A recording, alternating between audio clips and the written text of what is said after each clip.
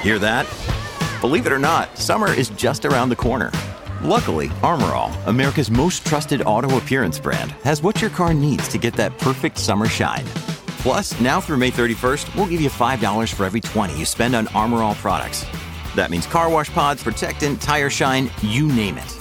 Find out how to get your $5 rebate at armorall.com. Armor All, less work, more clean. Terms apply. When you need mealtime inspiration, it's worth shopping Kroger, where you'll find over 30,000 mouth-watering choices that excite your inner foodie. And no matter what tasty choice you make, you'll enjoy our everyday low prices, plus extra ways to save, like digital coupons worth over $600 each week. You can also save up to $1 off per gallon at the pump with fuel points. More savings and more inspiring flavors make shopping Kroger worth it every time. Kroger, fresh for everyone. Fuel restrictions apply. Another day is here, and you're ready for it. What to wear? Check. Breakfast, lunch, and dinner? Check. Planning for what's next and how to save for it? That's where Bank of America can help. For your financial to-dos, Bank of America has experts ready to help get you closer to your goals. Get started at one of our local financial centers or 24/7 in our mobile banking app. Find a location near you at bankofamerica.com/talktous. What would you like the power to do? Mobile banking requires downloading the app and is only available for select devices. Message and data rates may apply. Bank of America N.A., member FDIC. Hi everyone, it's Adam here from DNF1. Just before we begin the podcast, I wanted to quickly share with you some exciting news. For this month, the DNF1 podcast is proudly sponsored by Manscaped. For the entire month of March, you can get hold of some great Manscaped products like this, and plenty more other great products on their website for 20% off and free shipping. Oh my god! Wow! All you have to do is head over to manscaped.com and use our promo code DNF1 to receive 20% off your order and also free shipping too. We loved using Manscaped products and we know that you will too, so make sure to get yours now. Trust us, your balls will thank you.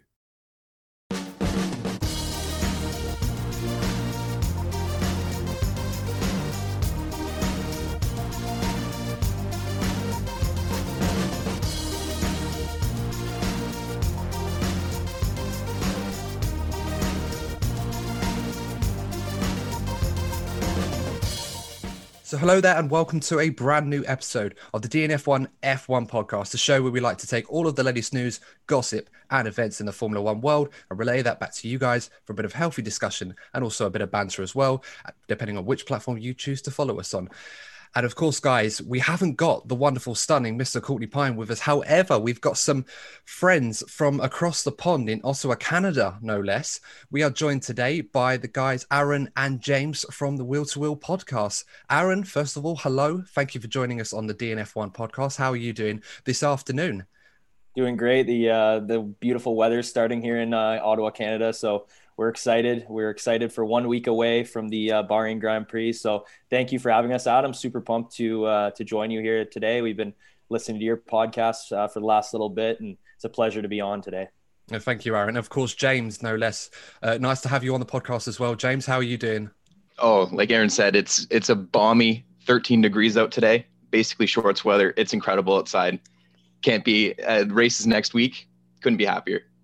I'm glad to hear that, actually, because it's similar weather today in the UK, in London in particular, and I was out in shorts and everyone was giving me funny looks. So I'm like, winter's over, guys. It's nearly April. We've got to kind of embrace it. I mean, it's not as far as the guys up in Scotland usually do it. They usually wear shorts unless it's like -50, but with that being said, probably less said the better, I suppose. You'd fit it right in over here. I'm sure I would, actually. I mean, I'm not very good with my French, but I'm sure you guys might be able to teach me a few phrases. No, we aren't barking up the wrong tree. Yeah, that's the thing, because I've spoken to quite a few guys from Canada, and every single one of them, you know, pardon the stereotype, but everyone seems to assume that most guys know French that are Canadian, but apparently not many of you do, or at least the ones I've spoken to. Well, I was going to make a Peaky Blinders joke, so that's a good start. Well, I made the mistake about talking about that, but it's set in Birmingham, so that's a bit different to London. But it is true. There's definitely areas where it's either people speak it very, very well, or like us, not very at well. all. So we try, but Fair enough. But yeah, of course, guys, we're here to talk about Formula One. And the first thing I think we should talk about for the first couple of minutes, if we can, is the new Drive to Survive series that recently aired on Netflix. If you haven't already seen it, guys, I definitely recommend it. It's always plenty of good moments and controversy, of course, if you're an F1 fan. More often than not, you're going to find yourself complaining about certain things that aren't really accurate to the overall story of the season. But of course, it makes a lot better TV to see the controversy. Guys, I'm going to ask you, first of all, how much of Drive to Survive have you seen of season 3? every bit, every second. Yeah. Oh, wow. We both took the day on Friday and watched it from start to finish. So we, if you know our backstory for the way our podcast started, is we all watched Drive to Survive during quarantine when it first started. We didn't really know much about Formula One, like less than, I guess, we're coming up on a full year of being like diehard fans now. And so yeah, we started with Drive to Survive season 2 and then watched back into season 1. So it's been a huge thing for us. So as soon as it came out, yeah, we took the day and watched all 10. Well, I'm sure Netflix would be really glad, and of course Formula One, to hear that newer fans are coming to the sport. And I suppose that's what the documentary is really made for. It's, of course, the hardcore fans are going to enjoy it, regardless of whether it's good or not. But it's nice that newer fans are coming into the sport and kind of getting an understanding of how it works based off that documentary. So that's really great to hear. I mean, I've got to ask you guys, is there a particular favorite moment of yours? Aaron, I'll come to you first from this series. Come to me first. I don't want to steal your thunder, James, but I don't know if this is the similar. But, yeah, go for it. Episode 9 was titled Man on Fire, and it was all about Romain Grosjean's crash and also just the other events of both Bahrain Grand Prix. So for me, you have the drama and the absolute like heartbreak of the crash and everything that was kind of behind the scenes with that. And that was obviously like bone chilling to have. They had an interview with Romain's wife in there as well. So very emotional. Like I almost cried watching it. Honestly, it was really, really emotional. Obviously, like watching the Grand Prix, you know that he lived, so it was a little easier to watch.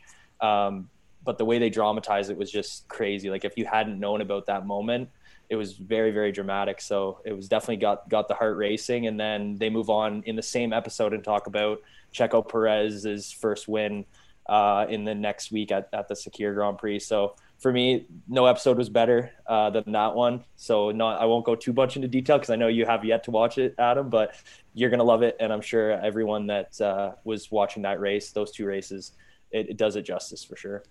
Yeah, I mean, just to clarify, guys, to keep up my F1 street cred as best as I can, I've seen up to episode 6, so I'm fair way into it, but of course, I'll probably be finished it by tomorrow evening or something like that. So apologies for not keeping up with the hardcore, but I will make up for that.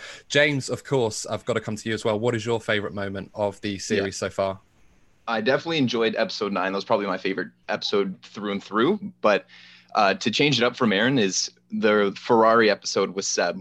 It was so interesting to see like how much they were trying to celebrate, and then the complete contrast of Seb going like, I'm going to a brand new team on your 1000th Grand Prix, just completely stealing the thunder. And just, I loved how much he just seemed like he was just done with it. You guys axed me, I'm moving on, and I'm going to try and take as much as I can on the way out. And there was a lot of funny little bits too when he was like speaking with it was him and Charles speaking with like a group of fans on the laptop, and one of the fans asked Charles about joining or like releasing a clothing line, and then Seb just like straight up told the truth. He's like, you see this Puma logo, like he's not allowed to come and release this stuff, we have sponsors. Like, I can't say that, but I'm leaving now, so I really don't care. And it was just little things like that. I just love Seb's little banter, and it was incredible. To be fair, James, I'm not going to lie. I mean, that wasn't my ultimate favourite moment. I don't think it takes a lot to beat the sight of Valtteri Bottas's bare ass when he walks into the sauna in episode 3. Bottas. We're going to tell you Bottas. Yeah. It's going to be one of those podcasts, guys. But that being said, of course, Seb Vettel, as a Ferrari fan, I personally felt very saddened hearing the news about Seb Vettel in the manner that it was. I mean, we expected Seb to stay at Ferrari.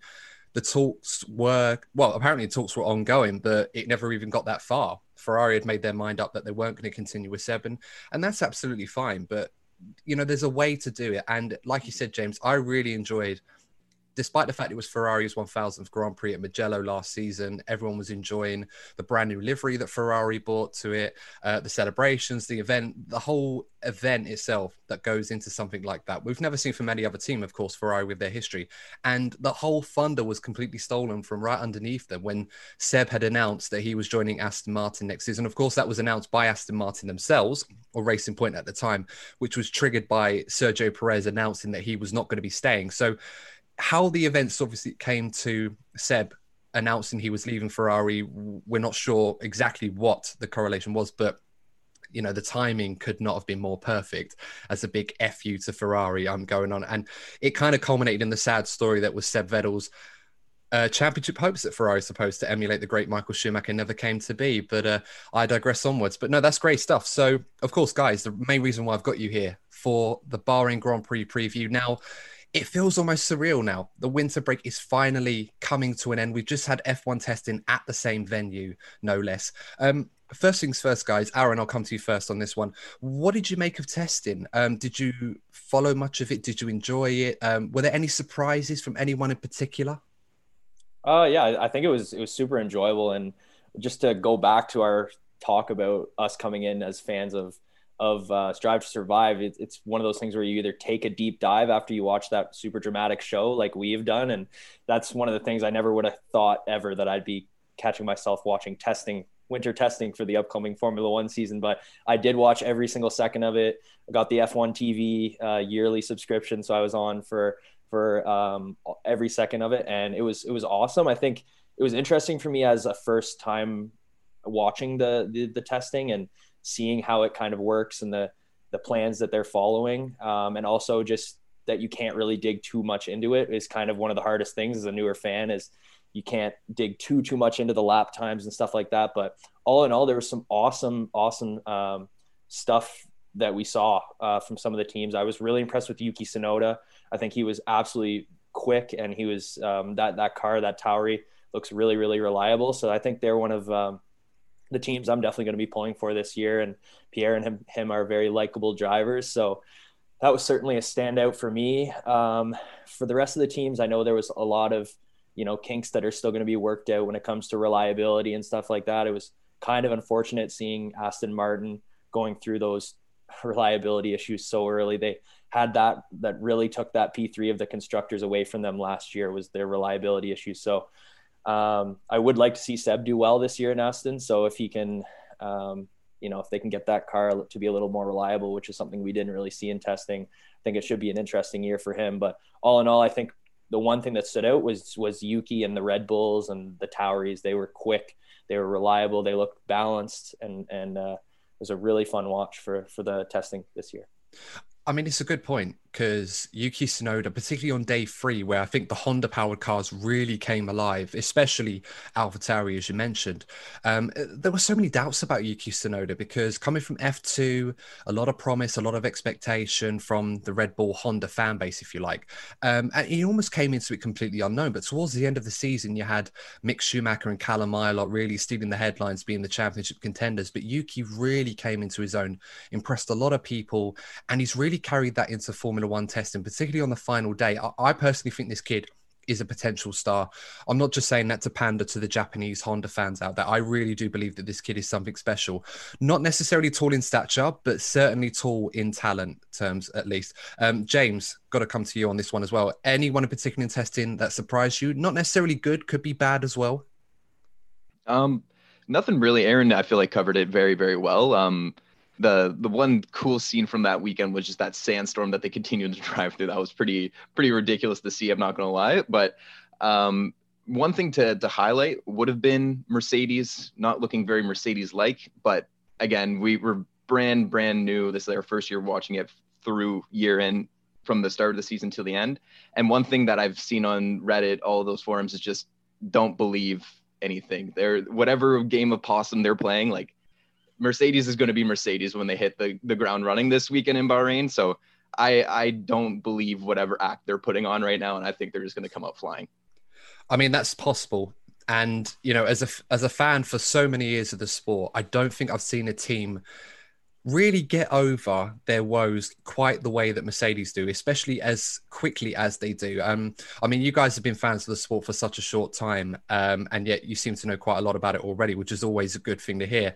But I remember back to 2019, and this one hurts a lot as a Ferrari fan. Often they say it's the hope that kills you, and I feel Red Bull fans may feel this in a way in Bahrain this time next week. Of course, we'll have to wait and see, but I remember testing back in 2019, and in the first week of testing, Ferrari looked incredibly good. The car looked solid. It looked very good on the bumps. It was great in the high to low speed corners. And this is when they tested at Catalonia, where you got the whole range of testing. You could test the cars in all types of scenarios, not quite like Bahrain, but of course we'll get into that. And, you know, after the second test, Mercedes upgraded their car to a degree. They brought out a B-spec version, and it was still not quite on the level of the Ferrari. And everyone thought Ferrari were going to be half a second quicker. I was very optimistic that Ferrari had somehow found a secret ingredient. Of course, that turned out to be the, let's say, slightly illegal engine, owing to the controversy that followed. But they ended up 5th and 6th in Australia and looked nowhere near the top team until towards the end of the season. But of course, we knew why. So, as you said, James, with Mercedes, you can never really tell about them until they rolled out the car for the first race in Bahrain. I mean, if you're a Red Bull fan right now, you're probably rubbing your hands together thinking Max Verstappen could win the World Championship. And we made a predictions video where I actually said, I think Max will win the championship, but I think Mercedes will be constructors champions. And, you know, there's every chance that we'll go to the race this time next week and it's Hamilton first, Bottas second, or vice versa with Verstappen third. As fans of the sport, obviously seeing what you've seen, do you feel as confident perhaps as some other Red Bull fans may be that perhaps they may have finally got a car together in a package with the Honda engine that could, at the very least, challenge Mercedes on an equal level? James, I'll come to you first on that. I feel like from how they ended last season in Abu Dhabi with that race win from the the pole position, P1, led the whole entire race. Like, that is some building blocks to go off of. But to be able to put it together for an entire season against 7 straight time world champions Mercedes, it's such a tall task to be going up against. And I mean, if there is a year to do it, it would be this one where they have like a great second driver with Sergio, who has 10 years of experience. It's not like the previous 2 where it's just basically rookies being thrown into the driver's seat trying to compare to Max. He has a legitimate teammate where they can sort of try to do some strategies where Sergio can give them an advantage in qualies and maybe actually give them some sort of strats to use both cars instead of just Max against the 2 Mercedes. So it is a potential year. It is it could happen, but like you said, the hopes are what kill you. And I just don't want any Red Bull fans to be getting their hopes up. Mercedes is a beast. They'd almost be too scared to get their hopes up. I think as a Ferrari fan, I could probably say to urge on the side of caution. And Red Bull notoriously have difficulties in translating a good car from the season before to having a good car this season. However, it seems like they might have ironed out those inefficiencies that they had from last season, where they had issues with rear end stability, etc., and really allowing Max to get the most out of the car until much later in the season. It seems that they look like they're in that position now where they may actually have it all together. Not to mention, with the new regulations, may also be playing a favor to high rake cars such as the Red Bull and also the AlphaTauri as well. Aaron, would you share those same sentiments with James, or would you feel perhaps a little bit more confident that Red Bull may have got a car that could compete with Mercedes on equal footing this season? Yeah, I think I would echo a lot of the things that James says. I think one of the differences I'd say is just like Mercedes has proven themselves. They've been a beast. 2020, we're slowly moving towards, I think, more competition when it comes to those top 2 teams, but I don't think we're there quite yet. I think we're still going to see, a lot of these cars are pretty similar to last year. So there is a lot of optimism. And I think the biggest call for optimism there is that Checo Perez is in that second seat. They can work on maybe an alternate strategy and get him into the podiums quite more frequently than a lot of the other drivers there. So I think it'll be closer. I still think Mercedes is going to take it this year. I think they're a beast. Lewis Hamilton is just so good. And Bottas is again, he's still a talented driver. He's in one of the best cars we've ever seen in Formula One. So I think to say they're going to take a championship is a lot for 1 year kind of transition. But I think in the next 3 years, we're going to see so much more competition there. So I'm really excited. I think Red Bull is really, really close as they've been, and it's just going to keep getting closer. So there's a lot of other teams too that I think are getting even closer, which is the most exciting part. I think those other teams, McLaren and AlphaTauri, we talked about, they look so good. And to see that midfield start to maybe break up and keep moving up towards that third and second teams in the constructors there, I'm excited to see competition at all levels. I think Red Bull will be more competitive, but all in all, I still think Mercedes will be taking it this year. That's fair enough. I mean, it's good that you've mentioned, some of the other teams as well. Of course, 2022 is going to be a huge year where, in a way, everyone kind of starts in an equal playing field. F1 has really never had a set of regulations that's kind of played to everyone being on an equal status. There's always been a case of those that have versus those that don't. And, that's going to be exciting to see. This season in particular, Red Bull and Honda, of course, and now that they're leaving the sport at the end of the season, sort of, they've kind of thrown everything at this project at Red Bull for this season. They've brought forward the 2022 engine to 2021. They've made huge upgrades. They're very happy with the progress that they've made on the dyno and also the chassis as well, we should mention, at Red Bull. They really do feel they're hitting their targets, and they do feel confident that if Mercedes are to find more pace and time, which we expect them to do so, in Red Bull's mind, perhaps at the very least, Mercedes will be level with Red Bull, not necessarily half a second quicker. And everyone's like, where the hell has that come from? Before we talk about some of the other teams, you both raised a really good point about Checo, Sergio Perez, how significant he's going to be as a number 2 driver. And over the years, we've seen many teams be successful, and the headlines are usually written about the star, whether it be Lewis Hamilton or Michael Schumacher or Sebastian Vettel in particular. But not a lot is said about the number 2 driver and how significant a role they play. Aaron, I'll come to you first on this one. How big a season will this be for Sergio Perez, and how much of an impact do you feel he will make at Red Bull? Do you feel it'll be one where he will play the rear gunner to sort of fend off Mercedes, or Red Bull can use him for strategy purposes to unsettle Mercedes to help Verstappen? Or do you think Perez will have more of a predominant role, perhaps even challenge Verstappen on the odd race and may unsettle the team a little bit, trying to battle for supremacy? Yeah, I think it's going to be super interesting because looking at Verstappen first, when this guy finishes a race, we know where he's going to finish. He's going to finish in that top 3. He's an elite driver. A lot of people say, James and I have had many conversations about it, that, he's probably the second best driver on the grid behind Lewis Hamilton. And, we'd all love to see him in a Mercedes against Lewis, but that'll probably never happen. But I digress. And talking about Checo, it gives that whole team options, which is something that I don't think they've seen a lot of.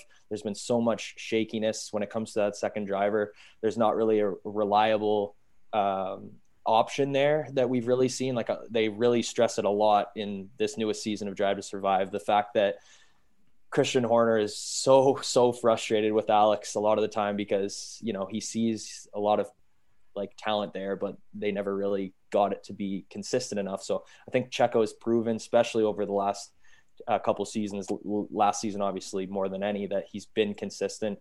I personally don't think he's going to have too much of an issue. Like you said, that Red Bull looks a lot more balanced coming into this year. I think that's going to be a huge thing for him.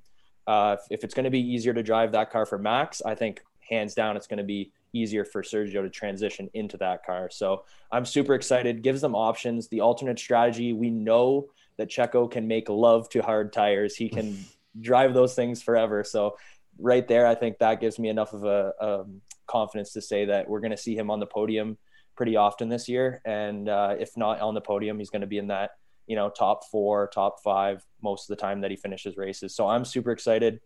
And which is kind of weird to say because we just talked about how we don't think they have a chance against Mercedes, but you're talking to, again, 2 newer fans that we've just seen so much dominance from Mercedes. I can't put my money on. Oh, I'd love to be wrong. I would love to be wrong. Yeah. We got to get that out there.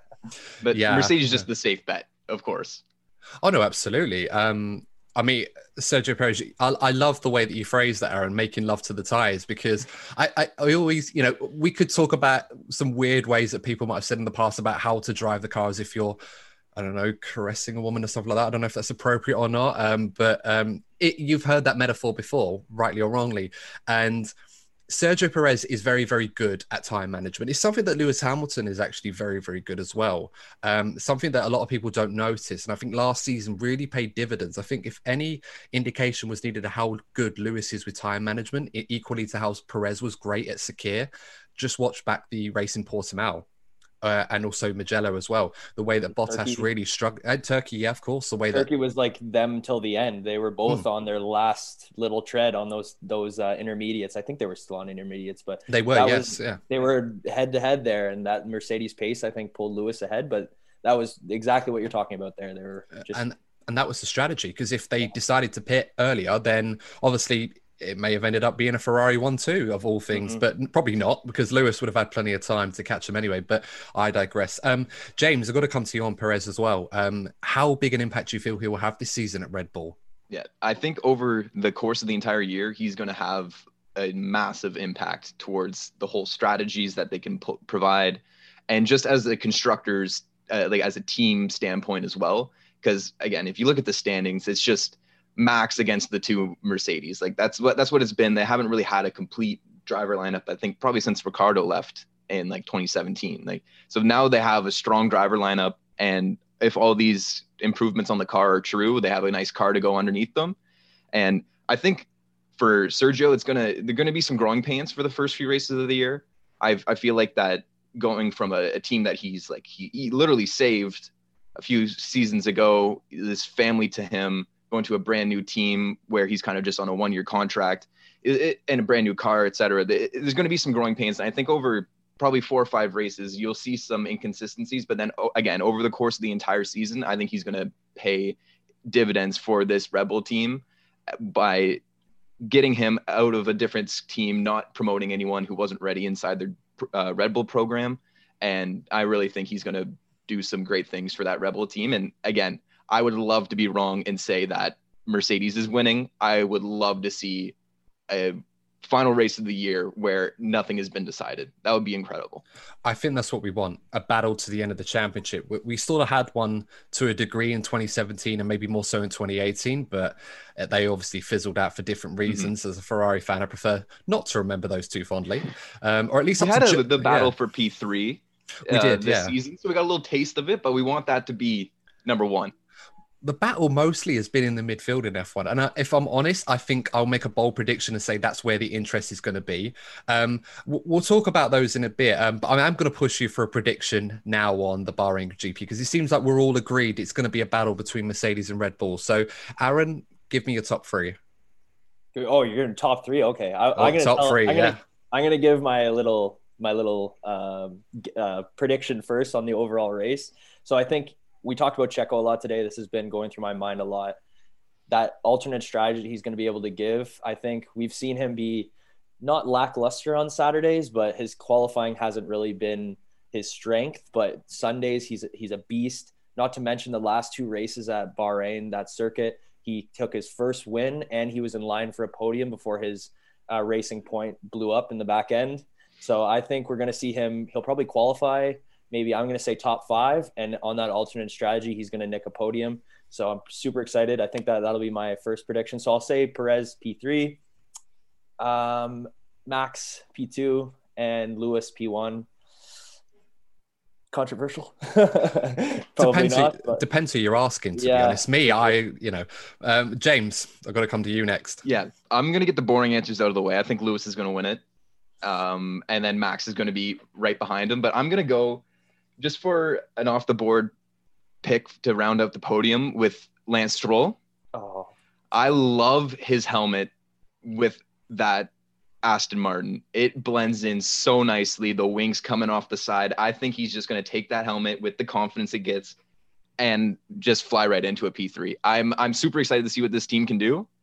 And I think he's just like how Lando came out of the gates last year. I think there's just going to be a shock to start it and maybe a bunch of reliability issues, whatever the case may be. But I think Lance might come in and scoop up that third.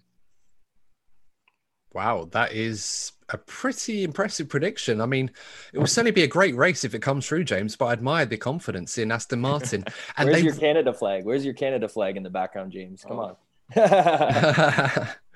So obviously not that confident flying the flag for Lance, but no, do you know what? I'm a fan of Lance Stroll. Not just saying it for you guys, but I do rate Lance Stroll quite highly. And I feel like in the last year or so, he's really shown his quality. I mean, his junior career is very impressive. And, he's won multiple championships in junior careers. And I feel like not a lot of people give him credit, especially the financial backing that he's had. Of course, you all need financial backing, and it's a lot easier if you already have that rather than requiring sponsorship. But you don't just get to Formula One having money. The closest probably was Ranganathan, but that's a story for a different kind of episode for those of you fans of his work. Not many, but more meme-worthy than anything else. But I mean, my top three in particular, I'm going to be the controversial one here. I've seen the pace from Red Bull. I've run the numbers. I'm that boring with the tires and everything else. And from what I can gather, if Mercedes are to make that step forward that they need to try and be the top team, if it happens in Bahrain, that's going to be incredible. But I wouldn't rule it out. But I'm going to go with Max to win. I think he's looked very comfortable. That Red Bull's looked very, very strong, very impressive. Even when there were times when I think when he set one of his fastest times on the third day, he went really wide at turn 11, and he was still able to set a purple sector. He was able to keep it nailed on, and he just looks so confident right now. Max, he looks very happy in that car. So I'm going to go with Max to win. I'm going to go with Lewis second. I do think Mercedes are a lot closer to Red Bull than people think. I don't think they're half a second or three-quarters of a second off the pace. They're going to be close, but I would say that car, they're still going to take some time to find out how to get the right balance, how to set it up properly. It's there. I think Mercedes just need to find that ultimate setup, as they did a few years ago. So I'll go with Lewis second, and I'm going to say Checo third.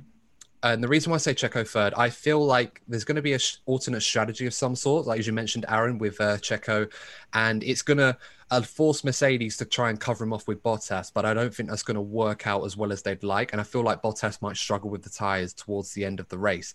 Bahrain is usually a circuit where you kind of differ between a 1 or 2 stop race. I remember Sebastian Vettel back in 2018 winning the Bahrain Grand Prix going on a 1 stop when Mercedes thought he would 2 stop, and then Bottas had to chase him down towards the end of the race, but he ran out of time. That was kind of the race where they said he should have gone for that lunge in turn 1, but he didn't really do it for whatever reason. I'm going to go with Max first, Lewis second, and Checo in third.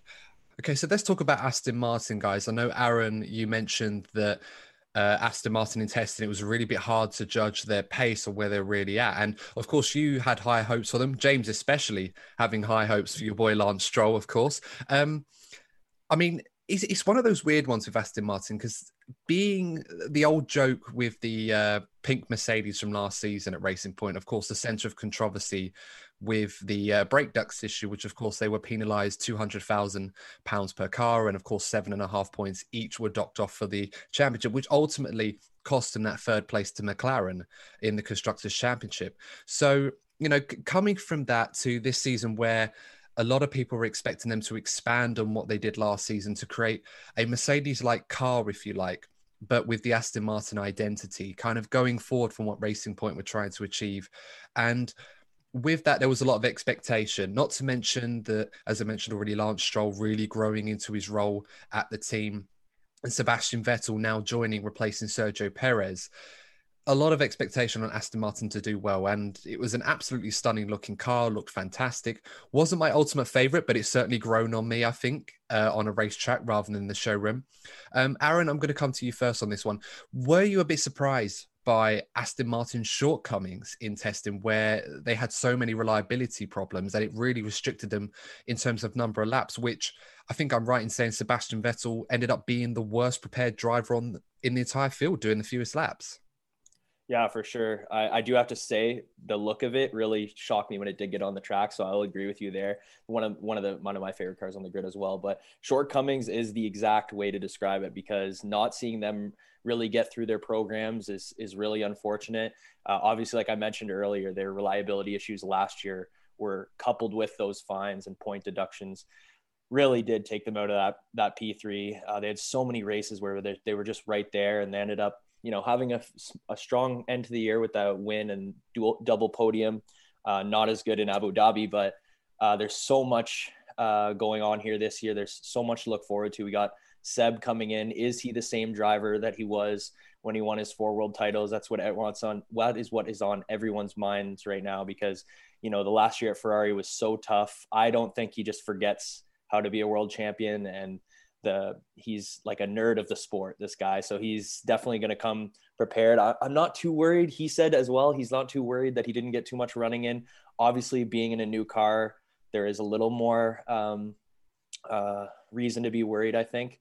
But he's been in this sport. He's been around. He knows how to drive. So I don't think for him, it would be as much of a worry as if he was, a rookie or a newer driver. So I still think he might have a slower start to the year, but all in all, I'm expecting some really big things for Aston Martin. On our podcast, we did our predictions all the way through, and I believe I had them in fourth in the constructors. So I expect big things of Sebastian this year.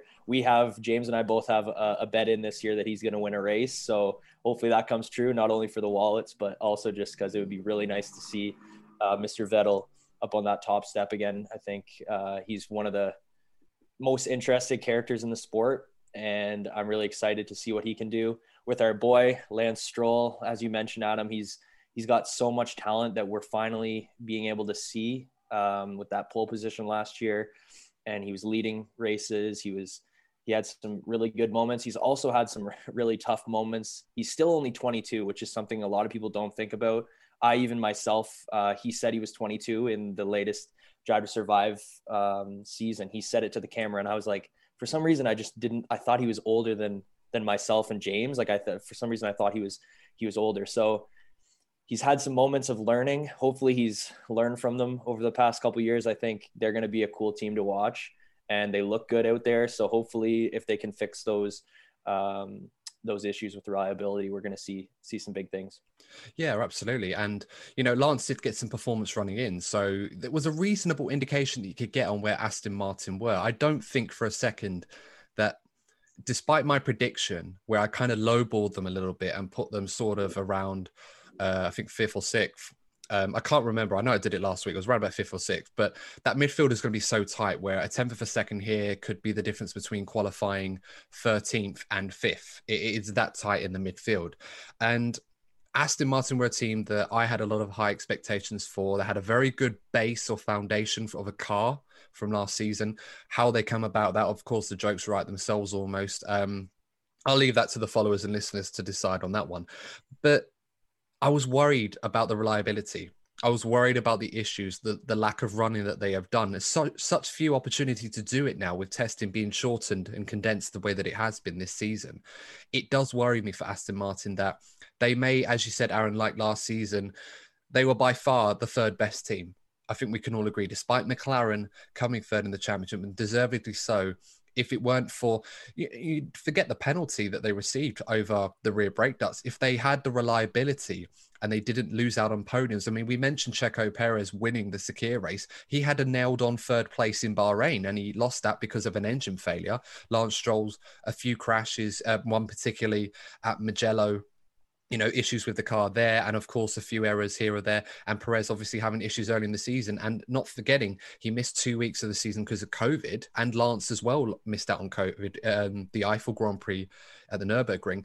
If it weren't for those things, Racing Point would not be still trying to get that third place. And they'd be very confident with Aston Martin, perhaps looking ahead. With that being said, right now, I don't know if Vettel is going to struggle.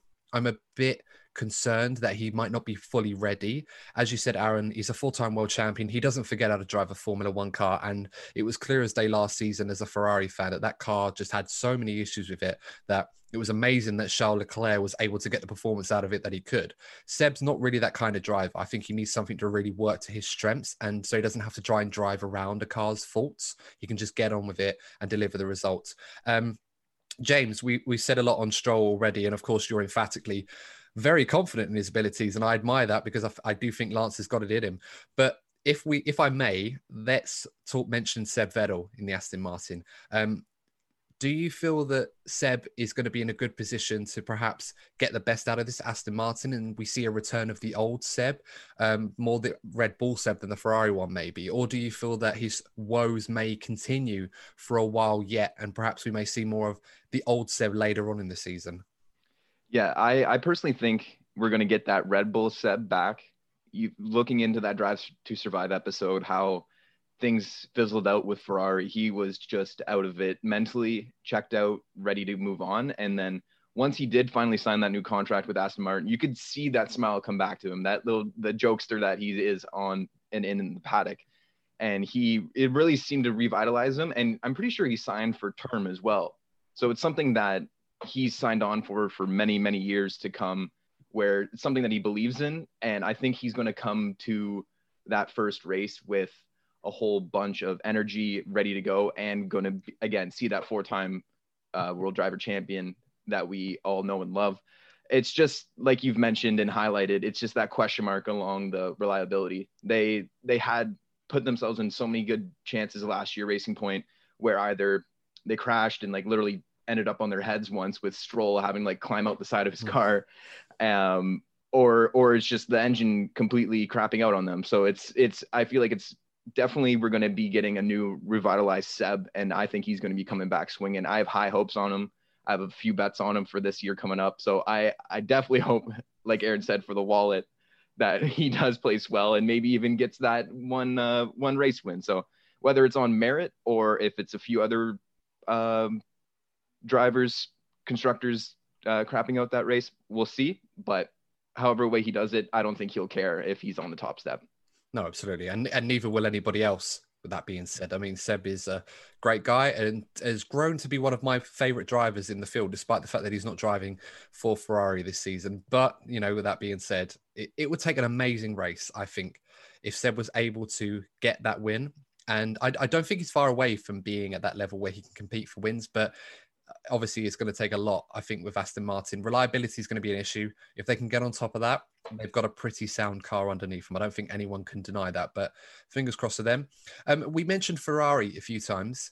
Let's talk about them. Arguably the team that not a lot of us really know, like last season, if Ferrari are hiding their true pace or if they are where they've shown in testing.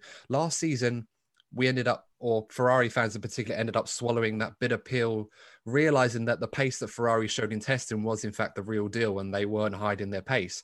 This season, a lot of expectation and pressure on them to sort of fix the issues with their car where they can. Of course, the limited two-token system really prevented them from overhauling that car, but they did a lot of work on it nonetheless. And of course, the engine issue, the engine that brought so much controversy last season following the FIA investigation on fuel flowing and the rules with that. This season, of course, they have revamped the engine. They have basically made a brand new one for this season. And they're hoping that it, you know, reaches expectation. They're quite happy with what they've seen so far on the data. The car itself was good, but wasn't spectacular. And perhaps that's what we were looking for in Ferrari. We were hoping for the spectacular. Whether that was realistic or not with the restraints they had, we don't know. But James, I'll ask you first. Do you have any confidence that Ferrari could be at minimum fighting for the kings of the midfield battle? Or do you feel that they may still have those struggles that they suffered from last season? Where do you feel Ferrari are going to be this year? It's so hard to say with the performance they gave us last year. It was just tough to see race in, race out. It was just head shaking, whatever you want to call it. It was just terrible. And I hope they're not at the bottom of that pack. I really do, just for the sport, to see that red car up and competing in races and making it to Q3. Like, that seemed like it was a struggle half the time last year. So for I think for the sake of just entertainment wise, I surely hope that they are up there, but whether or not it happens, I have no idea. I'm not a science major, none of that. I couldn't tell you. It is beats me. Well, given what we saw last year, neither were many of the mechanics at Ferrari. With all the way that Drive to Survive made them out to beat a Monza, I mean, that was a painful one. I mean, it was an incredible race. And I think the euphoria of Pierre Gasly winning that race in the manner that he did kind of quietened the woes and stresses that Ferrari fans would have had, seeing how horrible their fortunes had changed 12 months following the incredible day that Charles Leclerc did when he won that race in the fashion he did. It was almost surreal as a Ferrari fan. I'd never seen it so bad in my life as a Ferrari fan, as long as I've supported them. It was a very dark day indeed. Aaron, I've got to ask you as well on Ferrari. Do you have any indication in your mind as to where you expect Ferrari to be, or are you completely clued out like the rest of us are? Because I have no idea. Yeah, I think clued out is the perfect way to describe it. But also, it's exciting because they don't have those expectations this year. I mean, you as a fan for many years, I guess there is still that like expectation that they're going to be, at a certain level. But coming off of what we've seen last year, like P4 would be an improvement. So if they can make any kind of gains, all the things that I've heard coming out of their camp, Bonato's been super positive when it comes to the power unit and the issues they've had, and they feel like they have a stronger one this year. It's obviously all relative with those other teams, the gains they're going to make. But one thing I will say, go back to your point about Drive to Survive, is the fact that they broke the episodes up. So they covered the Monza Grand Prix from, the depressing Ferrari side of things. They didn't even talk about Pierre's win when they did that episode. They gave that a whole nother episode, which thank God they did, because that was also one of the best episodes in the series, because if they would have kind of gave you that roller coaster of emotions coming off the Ferrari lows and then up to Pierre's highs, they needed their own episode. So that was all good. But for myself, I'm a huge Carlos Sainz fan. I have been ever since I started. So I have a place in my heart where I want him to do really well. And so that made me kind of take a little bit more of an interest, obviously, in Ferrari this upcoming season. And I think we can expect a little more. They have so much, obviously, history. They're well-funded. They're an absolutely massive organization. So they've had a few months here to develop. And I think we're going to see an improvement. Whether that's, one or two spaces up in the constructors, it's hard to say. Who knows? We could see them fighting for that P3 in the constructors. That would be, as James mentioned, the absolute dream to see that. But all in all, I think they're going to be more competitive, which is exciting. We've seen Charles's skill. He did way more than he ever should have last year. And I'm sure you were happy about that, at least Adam, last year. But two young drivers, there's a lot to be positive about looking forward, and it seems everyone in that camp is pretty positive, which is good. The only other thing I'll mention too about testing is, I know we looked at the Alfa Romeo a lot and a lot of their data that they were able to provide. So they looked good. They looked good with the power unit. They looked like they were back up in that midfield. So I'm sure you were excited to see that. Yeah, no, absolutely. I think you're right to mention Alfa Romeo, because a lot of people were trying to sort of guess what pace Ferrari really had or what they were showing in testing, because during the long runs, particularly on day 3, Kimi Raikkonen was pretty much on the tail of Charles Leclerc for a lot of it. Over the course of the stint, it was probably a few seconds difference. Some insiders at Ferrari, or those related to Alfa Romeo, have indicated that both cars were running different power unit settings, where the Alfa Romeo was running a higher setting and the Ferrari was running a lower one, in the same way that Red Bull were running a lower setting for the Honda power unit compared to the AlphaTauri. So if that is true, and the Ferrari engine is as good as people say it could be, then that's encouraging signs for when Ferrari do turn up the wick on the engine and really show how many prancing horses are in that car, pun intended. But I'm terrible. If anyone is actually listening to these podcasts, I'm absolutely terrible with these. I'm surprised I don't unsubscribe because of how bad I get when I'm in the mood. But yeah, I mean, with Ferrari, Carlos Sainz as well, you've mentioned him as well. He's going to be an important factor this season, because I think whilst Vettel struggled a lot with his Ferrari, we saw Carlos Sainz in testing at first really have a hard time to get on top of this car. On day 3, he really started to show his pace a bit more. I think it's fair to say that despite the intrigue with that battle potentially between Leclerc and Sainz, because it will happen sooner rather than later, it's more likely that it's going to be a while before Carlos Sainz really gets to grips with this new car and team environment. And there's a lot that goes unsaid about how difficult it can be to move across teams, especially with as little prep time as these guys have now. It's going to be interesting to see how that kind of works. I'm confident Ferrari will be able to manage it. But sooner rather than later, I think Sainz is really going to battle for some supremacy, knowing that the Mick Schumacher element may also be a factor in years to come. James, what do you make of Carlos Sainz at Ferrari? Do you feel that he's ready for this challenge? And if not, perhaps, do you feel he needs time to sort of bed himself in before he can battle Leclerc? I feel like from last season, he's kind of lucky how they underperformed, because it definitely tapers off expectations. The Ferrari fans can be a bit crazy. I'm not calling you crazy, but I know from what I've seen is that the Tifosi can definitely have very, very high hopes for this team. And considering how terrible they were last year, you can really see how that can kind of like lower the expectations and kind of give Carlos like a blank slate. He's not trying to like repeat as a world champion for the constructors or whatever it may be. It's just like improvement. That's basically what they want, is to see some sort of improvement.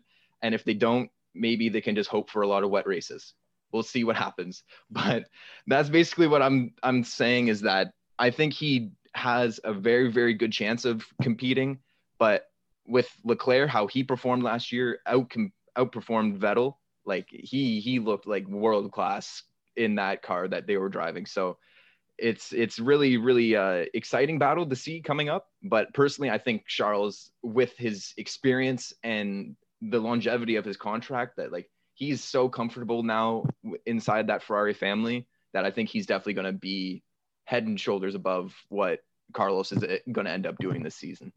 Yeah, no, absolutely agree. And, you know, a mega talent that Charles Leclerc is, up there with the likes of Verstappen and even Lewis Hamilton to a degree. There's a lot of pressure on Ferrari, and my colleague Courtney often refers to it as a national institution, and it does. It's quite unique in the way that Ferrari kind of transcends the usual Formula One team to being represented by a country rather than an actual fan base. And in some cases, lots of the world kind of add to that on top of Ferrari. So there's a lot of pressure on them to deliver. I'm hopeful, perhaps, as you mentioned, James, not crazy, but probably bordering on the optimistic to perhaps deluded in some regards. But every fan base has them. But yeah, let's hope for the best in their case. Formula One needs Ferrari to do well, but we'll see. Just pointing to the jersey. I like it. I like it.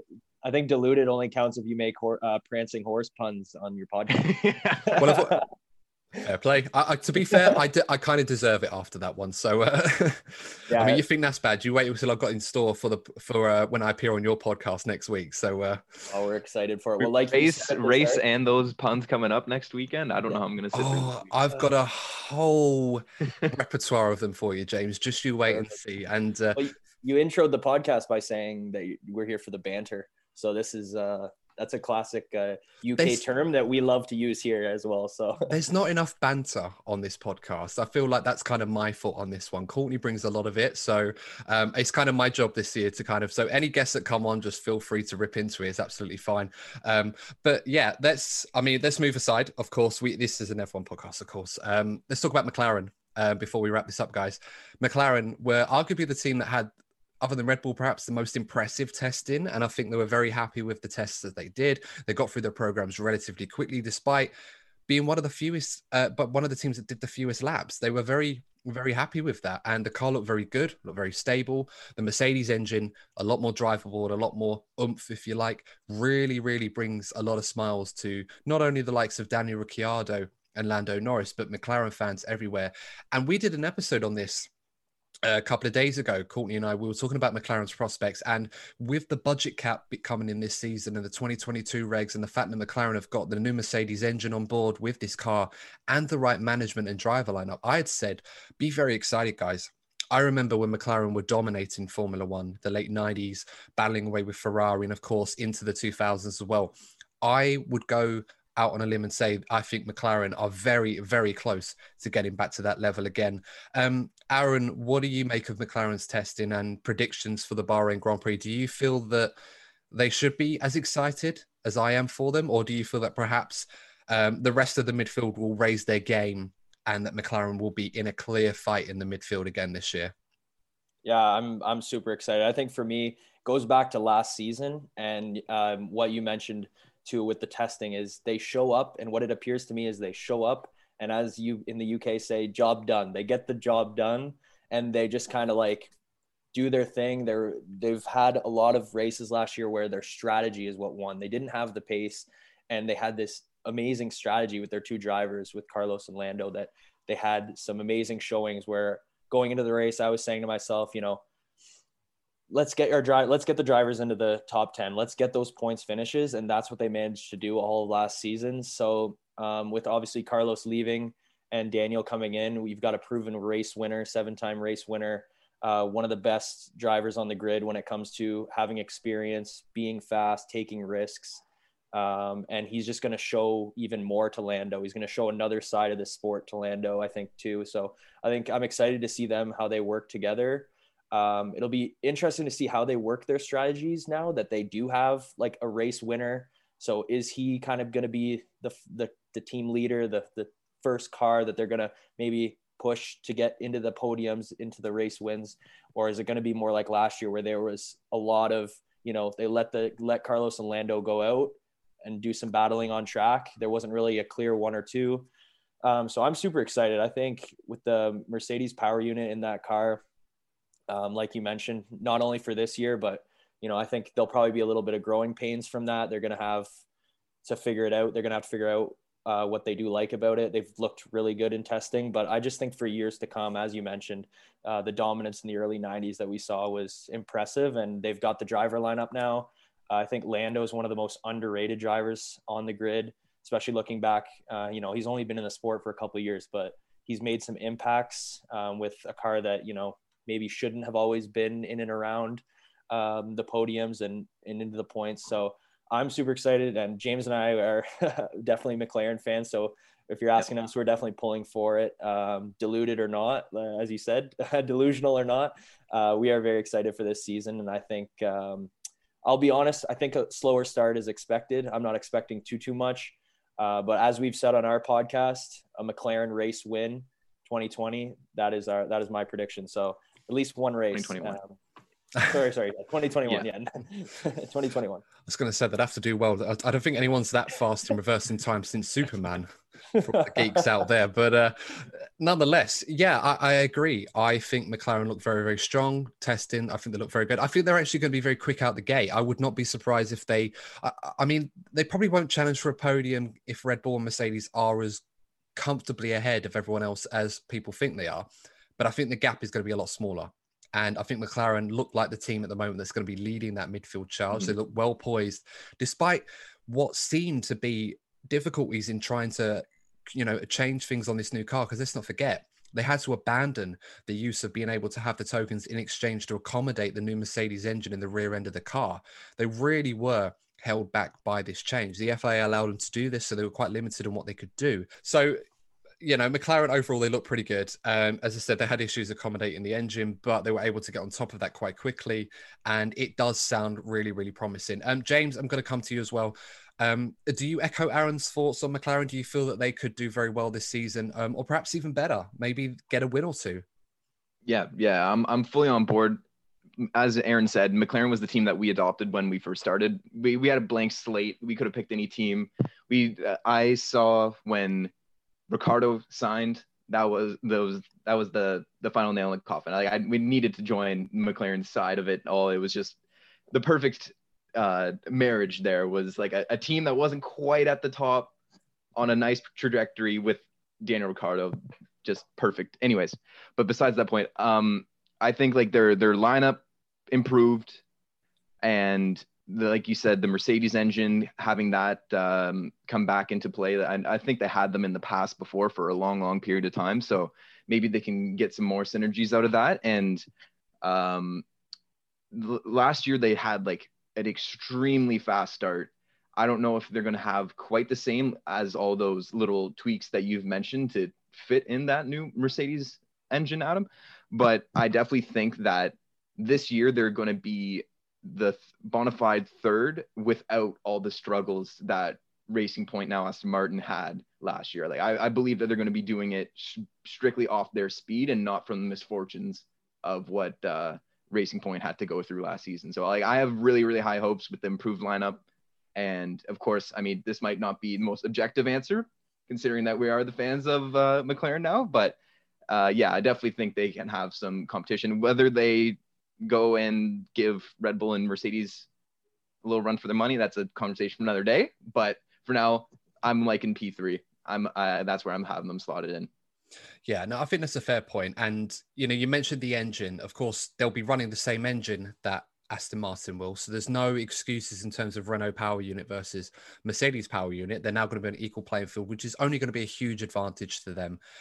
So I'm very confident. I think McLaren are going to do well. Ricciardo looks very well poised in there, looks quite happy there. Lando Norris, I'm expecting another good season from him. Hopefully, be a bit more like Ricardo in you can keep that bromance, that camaraderie that he had with Carlos Sainz, but as soon as the helmet goes on and the visor goes down, you're all about business. And that's one of Ricardo's best strengths. So I hope Lando really learns that from him. I think it's going to be a good experience, perhaps to be a bit more mature behind the wheel, but that's probably a harsh criticism of Lando. I think he's been good so far. Yeah. And that definitely is a great mentor for Lando to come up. I know him and Carlos were like similar in age. So having Daniel, who's been in the sport 10 years now, can definitely do some wonders for him. Absolutely. And as Daniel said, I think he believes that this is his best chance to win a world championship. And I absolutely agree. I think it definitely could be, considering that this is a team that he rejected a few years ago that promised him all of these managerial structure changes, design changes on the car, personnel, performance and everything else. They've delivered that now. But now they've got to take that final step into becoming a front-running team. And I feel that could be literally a year or two away, or maybe next season, depending on what happens with the rules next season. The final thing before we wrap this up, actually, let's mention Fernando Alonso returning with Alpine. Now, Esteban Ocon last season was okay, grew into it towards the end of last season. Going to be a lot of pressure on him to deliver, but he may be in a position where, with Pierre Gasly potentially looking for a drive next season, that Ocon may have to really pull his socks out in order to deliver and stay in that seat next season. But let's talk about Fernando, of course. How excited are you guys to see the two-time world champion Fernando Alonso back in Formula One? And also, do you feel that Fernando, as we saw hints of in testing, will be able to show the performance that Fernando had just before he left? Or do you feel that perhaps it might be similar to Michael Schumacher, where there are moments of good driving and brilliance like the old days, but not quite the level we were hoping for? James, I'll come to you first on that. Yeah, it's kind of tough for us. You would be a much better expert considering that you've seen him drive in the past. Like, we haven't seen him drive live. I think he was doing IndyCar last year. So, and he'll do a lot better than that. I will say that much, because he didn't even qualify for it last year, didn't he? So yeah. So, and like the comparison to Schumacher, I'm pretty sure the span of time between when he left and came back was much greater.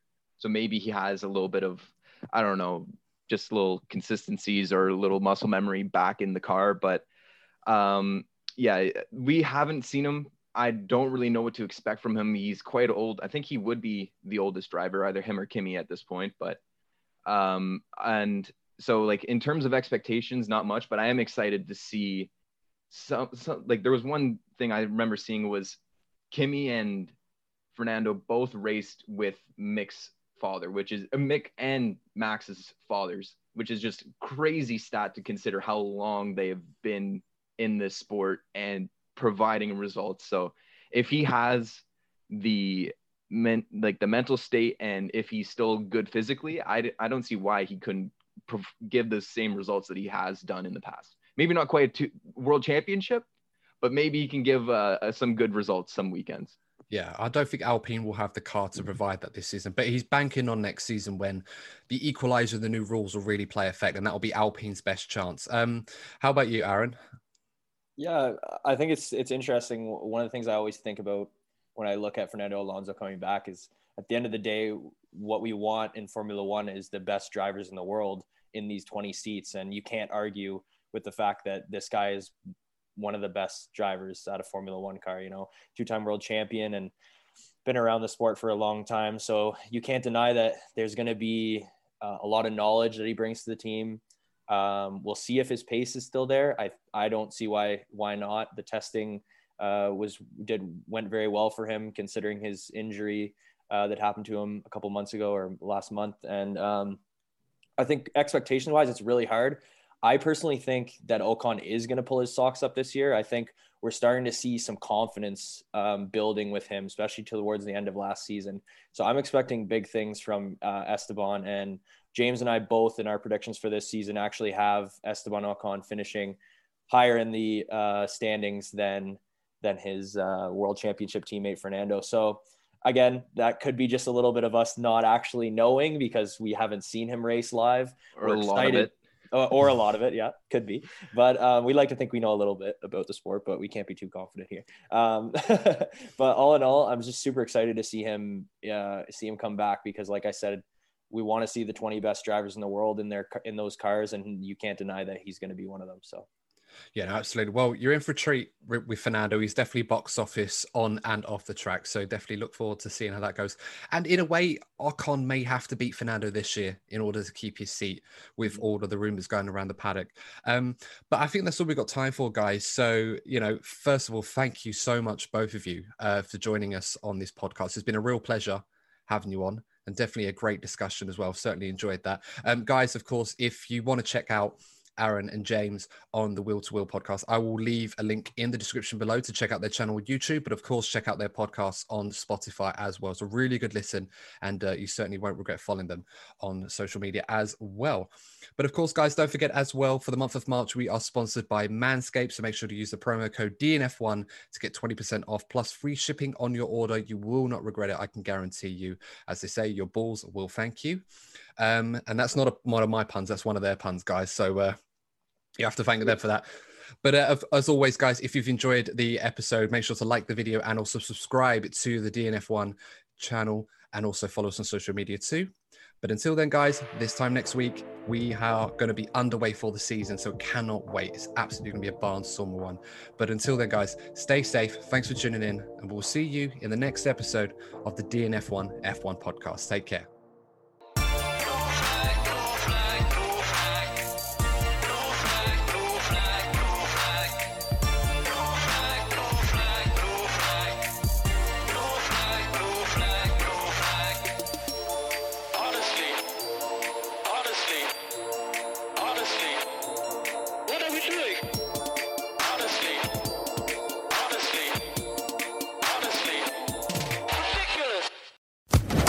Social Podcast Network.